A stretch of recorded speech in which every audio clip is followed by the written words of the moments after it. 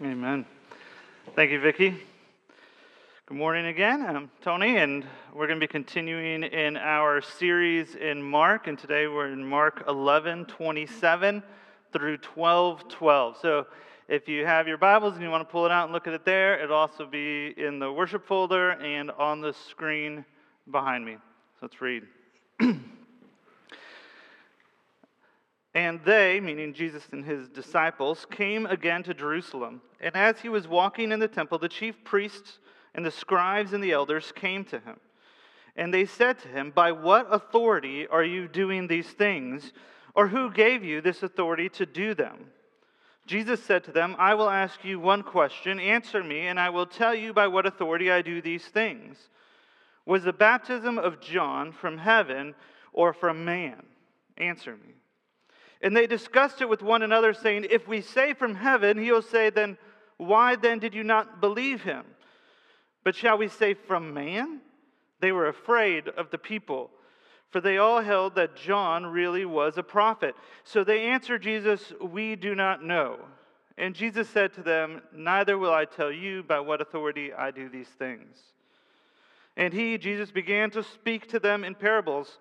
A man planted a vineyard and put a fence around it and dug a pit for the winepress and built a tower and leased it to tenants and went into another country. When the season came, he sent a servant to the tenants and to get from them some of the fruit of the vineyard. And they took him and beat him and sent him away empty-handed. Again, he sent to them another servant, and they struck him on the head and treated him shamefully. And he sent another, and him they killed. And so with many others, some they beat, and some they killed. He had still one other, a beloved son. Finally, he sent him to them, saying, "They will respect my son." But those tenants said to one another, "This is the heir. Come, let us kill him, and the inheritance will be ours." And they took him and killed him and threw him out of the vineyard. What will the owner of the vineyard do? He will come and destroy the tenants and give the vineyard to others. Have you not read this scripture? The stone that the builders rejected has become the cornerstone. This was the Lord's doing, and it is marvelous in our eyes. And they were seeking to arrest him, but feared the people, for they perceived that he had told the parable against them. So they left him and went away. This is the word of the Lord. Will you please say this with me? The grass withers, the flower fades, but the word of our God stands forever. So as most of you know, we were missionaries for a while in Nicaragua, and when we were there, it was kind of hard to get around. And one of the reasons why it's hard to get around in Nicaragua was because they don't have street signs. So every street has a name. It's just not advertised. You just don't know. You don't see it. So I guess if you know, you know. But I didn't know. And so it was always hard to get around. And not only that, but a lot of the houses didn't have their house number on it. So, of course, the houses had numbers. They just weren't always advertised either. And then, to make matters even worse for me, because I'm not good with directions, data plans were expensive there, so I couldn't use Google Maps, which was really good and could tell you where to get places. We had to use other ones, some open source ones that really weren't that good and weren't that precise, but you could use them without data.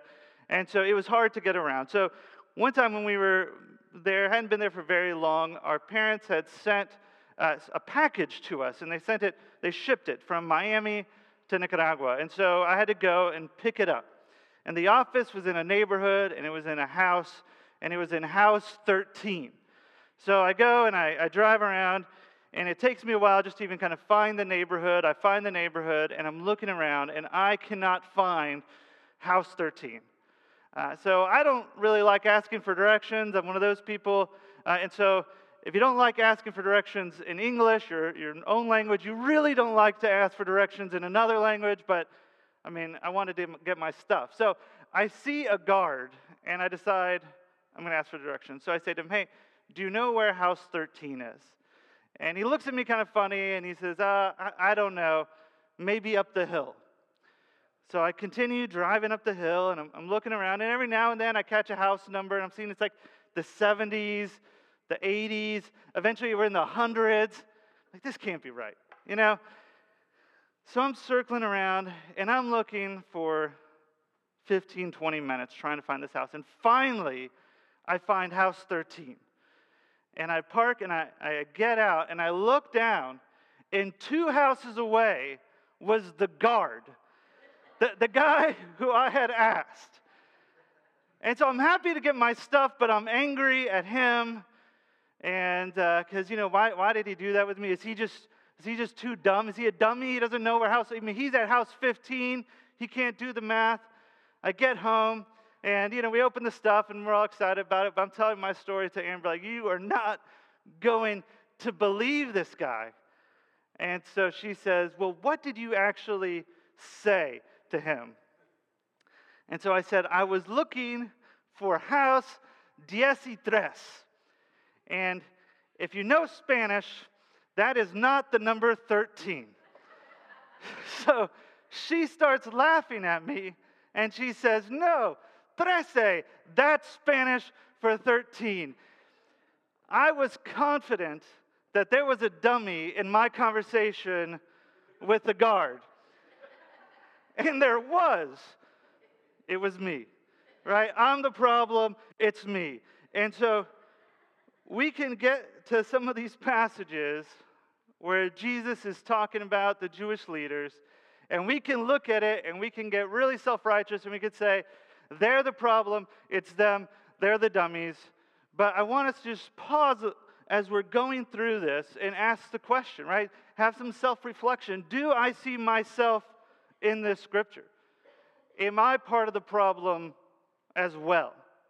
Because that's what we have to do when we take a look. The chief priests, the scribes, the elders, they were people just like us. And oftentimes we can make the same mistake. So let's kind of look at it in a little bit more detail. At first, it says Jesus and his disciples are coming into Jerusalem, and they're stopped by the chief priests, the scribes, and the elders. And that group of people made up a semi-autonomous government called the Sanhedrin. They had some authority over things.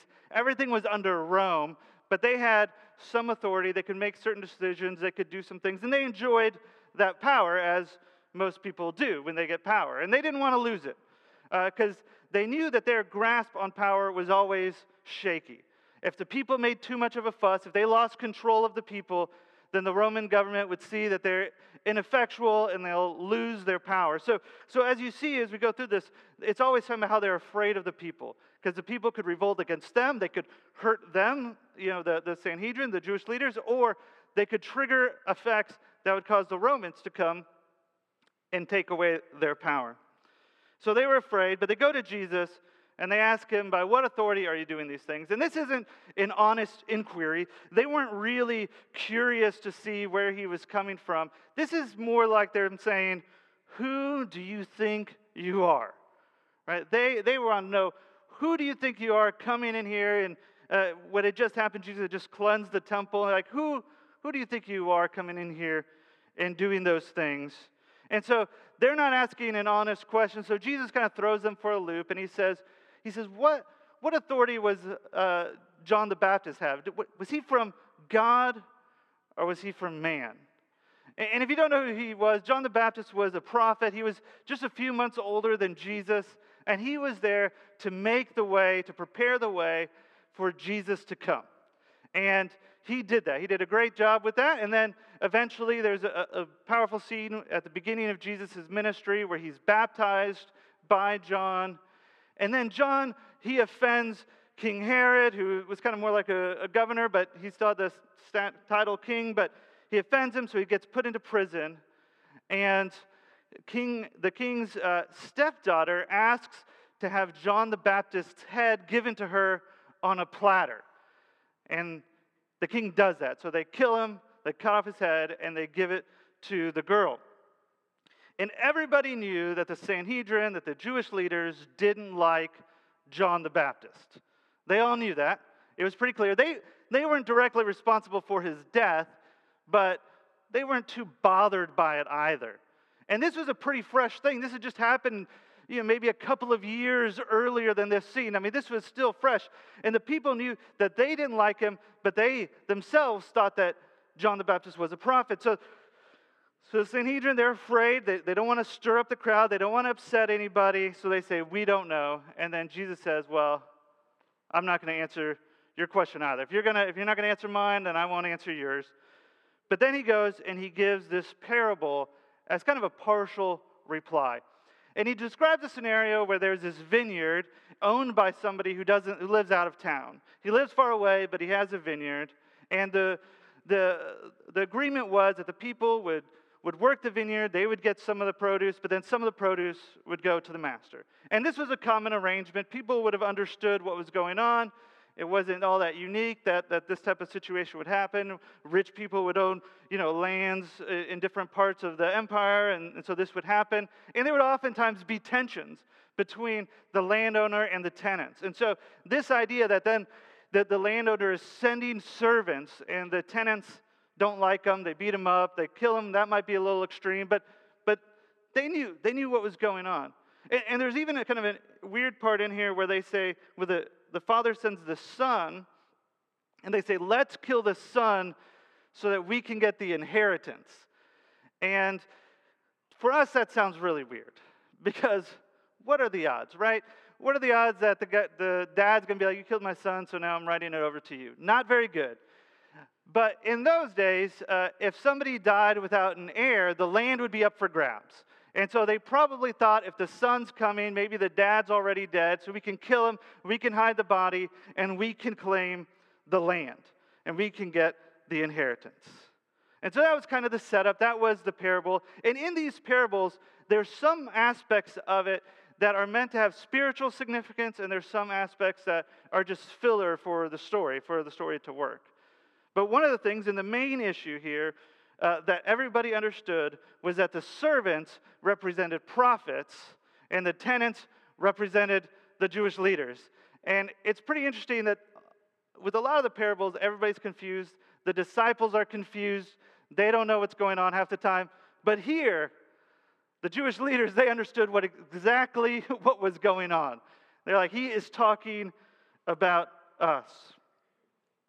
And if you know the Old Testament, and I know a lot of people don't really know it very well, so we're going to go into it a little bit, but the prophets were often, almost always, to some degree or another, mistreated. Sometimes we think of prophets as like fortune tellers, and they're just going to tell the future, and there were some times where that, of course, happened, but a lot of it, what they were like auditors coming in to examine how the people of Israel were doing in relationship to their agreement with the Lord. So they were there, they were like, government inspectors. And everybody loves government inspectors, right? That's what you love. Somebody looking over your shoulder and telling you what you're doing wrong. And that's what these prophets were. Very rarely did they come to the people of Israel and were like, man, you guys are killing it. Great job. 2 thumbs up. That's not, maybe once or twice. But most of the time, it's all bad news. And so they were treated poorly. And then what you have in verse 4 of this passage, it says, again, he sent to them, the landowner, another servant, and they struck him on the head and treated him shamefully. And so now what Jesus is doing, that's actually a reference to John the Baptist. So that phrase, struck him on the head, could also mean cut his head off. And so either way, we're just talking about John the Baptist. You start bringing up heads and treated shamefully. And people are making this connection, right? Here are prophets being treated poorly. And so just in case you aren't familiar with the Old Testament, I want to go through and just kind of talk about a couple of the prophets, just so you guys see how they were ignored, how they were threatened, how they were killed, how they were mistreated. Kind of help make the parable come alive a little bit. So if you remember, God chose Abraham and said that through Abraham he was going to bring his kingdom. And Abraham had a son, Isaac. Isaac had a son, Jacob. Jacob had his name changed to Israel. That's where we get the name Israel from. He had 12 sons, which became the leaders of the heads of the 12 tribes. There's a little weirdness there with one of them, but basically that's the setup. They were in Egypt for a while as slaves. They get led out by Moses. They take the promised land. They have a series of judges. And then the final judge was Samuel. And Samuel was a judge, and he was also a prophet. And so he anoints Saul to be king. And Saul was kind of an interesting guy. He was kind of like a go along, get along kind of guy. He wasn't super bad, but he really didn't love the Lord very much. And at one point, Samuel comes to him and he says, God wants you to go and to attack the Amalekites. And he wants you to kill everybody there and everything, all the animals, just everything. Just go wipe them out. So Saul goes down there. He defeats the Amalekites. He sets up a monument to himself, which is, kind of awesome, kind of things that we can do sometimes. Sets up a monument to himself, and he's headed home, and he runs into Samuel, and he says, Samuel, I did everything your God wanted me to do. And Samuel's like, but then why do I hear sheep? Right? Why are there sheep with you? Because he had taken some of the sheep with him. And he says, oh, well, don't worry about that. We're going to go sacrifice that to your God, and it's going to be great. And some people think Saul was lying when he said that. I don't think so. There's the type of offering that they were going to probably do would have been a peace offering. And in a peace offering, you get to keep some of the meat, right? So you take the sheep and they sacrifice it. The priest gets some, and then you get some. So all these men get to come back. They're going to have a big barbecue, just like the men's retreat. They're just going to enjoy themselves, and this is going to be great. And they probably saw a situation and thought, God wanted us to kill all the animals. We can do him one better. We'll kill the animals as sacrifice to him, and we'll do us one better, get to eat them, have a big barbecue. But that's, of course, not what they were supposed to be doing. They were supposed to kill them all there. And Samuel gets upset. And it's kind of interesting because throughout the exchange, Saul keeps on referring to God as your God to Samuel, right? Like, hey, I did this for your God. I'm going to sacrifice to your God. And Samuel's probably thinking, don't you mean our God? Right? Aren't we Israel? Isn't this what this is supposed to be? But it wasn't. Because the person that Saul really worshiped was himself. And Saul refused to submit to the Lord in any real way. It's because Saul's real God was Saul. So he didn't take his faith very seriously. Samuel had to secretly anoint another king. He was afraid that if he was found out that he would be killed. And so he anointed David. So after Saul, there was David. Then there was Solomon. Then there was Rehoboam. And Rehoboam was a punk. That's all you need to know about him. Under him, the kingdom of Israel split into two. And so the northern kingdom, they were always bad. So everything they did was wrong. They got a lot of prophets telling them everything that they're doing wrong. And one of them was Elijah. And Elijah, he was kind of a spitfire kind of guy, and he goes up against Ahab. Ahab was an evil king, and he wanted to get the country to worship Baal. And so he brought all these altars to Baal and all these priests to Baal in, and that's what he wanted to do. And so Elijah goes against him, and they have this big showdown, and they build these altars, and we're going to see whose God is real. So the Baal prophets are trying to call down fire from heaven, and it's not working. They're panicking because everybody's watching. Now I'm embarrassed. And Elijah's over there. He's the patron saint of sarcastic people. He's making jokes. I mean, these guys are stressed. They're cutting themselves. And Elijah's over there saying, maybe your God's in the bathroom, right? That's what he says. It was awesome. And so that doesn't work. Baal doesn't show up. So Elijah pours water on the wood. He's gonna make a big show of it. He's like, God, do you hear me? And there's a boom, fire. Wow, vindicated. Everybody know Elijah serves God. They kill the prophets of Baal, and then Ahab repents and loves Elijah, right? No, that's not what happens. Ahab tries to kill Elijah, and he has to run away. Even after Ahab saw that everything that he was serving was fake, even though he saw the power of God displayed in his life, he still refused to submit to his authority, even though it was clear. The southern kingdom was better, but not much better, and so they would have good prophets and bad prophets, and one of the main prophets there was Isaiah. And Isaiah is everybody's favorite prophet, unless you're really sarcastic, because that's Elijah, right? So, but everybody else, it's Isaiah. So we just had Christmas time. For unto us a child is born, unto us a son is given, and the government shall be upon his shoulder. I don't know if you heard that passage. Here, oftentimes around Christmas, that's Isaiah. We've got Easter coming up. But he was pierced for our transgressions. He was crushed for our iniquities. Upon him was the chastisement that brought us peace. And with his wounds we are healed. You're going to be hearing that. That's Isaiah. Quotable Isaiah. Everybody loves him. And he also has a brief mention in the book of Hebrews. When it's talking about the people who suffered for God, it has this line, and some were sawn in two. And that's Isaiah. So Isaiah was serving, there was a bad king. He served for a while. There was a bad king, Ahaz, who sacrificed some of his sons to a pagan god Molech. But they really loved the world. He really loved the world. So he brought some of the pagan idols into the temple to start worshiping them alongside Yahweh. And then after Ahaz, there was actually a good king, Hezekiah. And Hezekiah made reforms. He took all those things out. Everything was going good. He changed things. Isaiah's probably happy and relieved. But then Hezekiah dies, and his son Manasseh takes over. And Manasseh was a bad guy, and he decided to follow after his grandfather. I don't know if his grandfather gave him more lollipops when he was a kid than Hezekiah or what, but he decides to go follow him. So he undoes all the reforms, he brings the pagan things back into the idols, and he kills everybody associated with his father's reforms, including Isaiah. And we don't know exactly, but some say he was hiding in a tree, and some say he was put in a tree, and then he was sawn in two. Ahaz and Manasseh were so in love with the ways of the world that they tried to mix worshiping the world's idols with the worship of the one true God. And they too rejected the authority of God. And if we had time, we could go on and we could talk about more and more of the prophets and how they were mistreated and how everybody who opposed them were bad because they were from the Lord. But we're not going to go on more about them.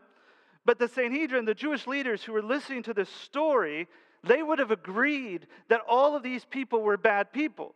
They would have agreed that it was wrong for Ahab to fight against Elijah. They would have agreed that Manasseh was an evil king. They would have agreed with all those things. But even as Jesus is giving this parable, they never look at themselves. I think about the meme. It's based on a British little comedy sketch with two German officers, in World War II, and they're looking at each other, and one of them says, "Are we the baddies?" Right?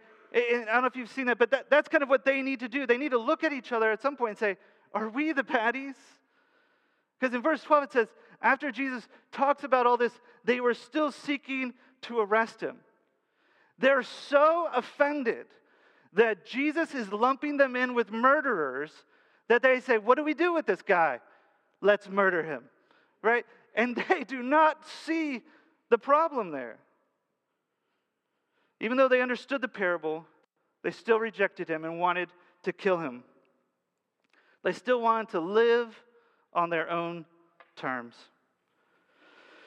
So we too need to pause and examine the story and examine our own hearts in this. Are we in the story? I think the question is, how often are we like Saul, not fearing God, not really taking our faith seriously, just trying to be faithful enough to stay in God's good graces, but really just looking out for ourselves? How often do we worship ourselves as God? How often are we like Ahab?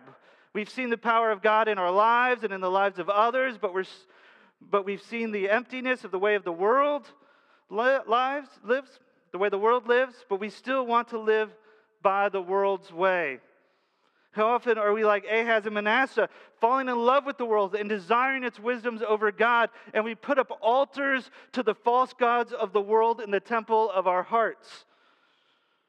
How often are we like the Sanhedrin, the Jewish leaders, so afraid of losing our autonomy that we are unwilling to submit to anyone's authority, even Jesus's? See, the reality is when we reject God's rule in our life, that's sin. And sin is not neutral. And what Jesus is saying in this story is that as we sin and as we rebel against God, we're actually joining in with the people who persecuted the prophets and who killed Jesus himself. Sometimes there's a debate over whether or not the Romans were more responsible for Jesus' death, or the Jews were responsible for Jesus' death. But the right answer is it doesn't matter because it was me. I did it. And it was you. You did it. Because our sins is what caused him to go to the cross. And so if that's true, and if we are participators in Christ's death, then his judgment on our sin is just. And what does Jesus say here? What will the master do? He will go and he'll destroy the tenants. And so we live under this judgment because of our sin. And why do we do it? We do it because we think we'll get an inheritance. Right? We think if we can reject God, if we can reject Jesus' rule, then we can set up our own way of life, our own rule, and we can live by our own moral code. But even that we fall short of. We create a custom-fitted moral code to exalt ourselves, and we fall short of that as well. We can't get the inheritance through our own power. But God loves us. And that's why he sent Jesus to die for us.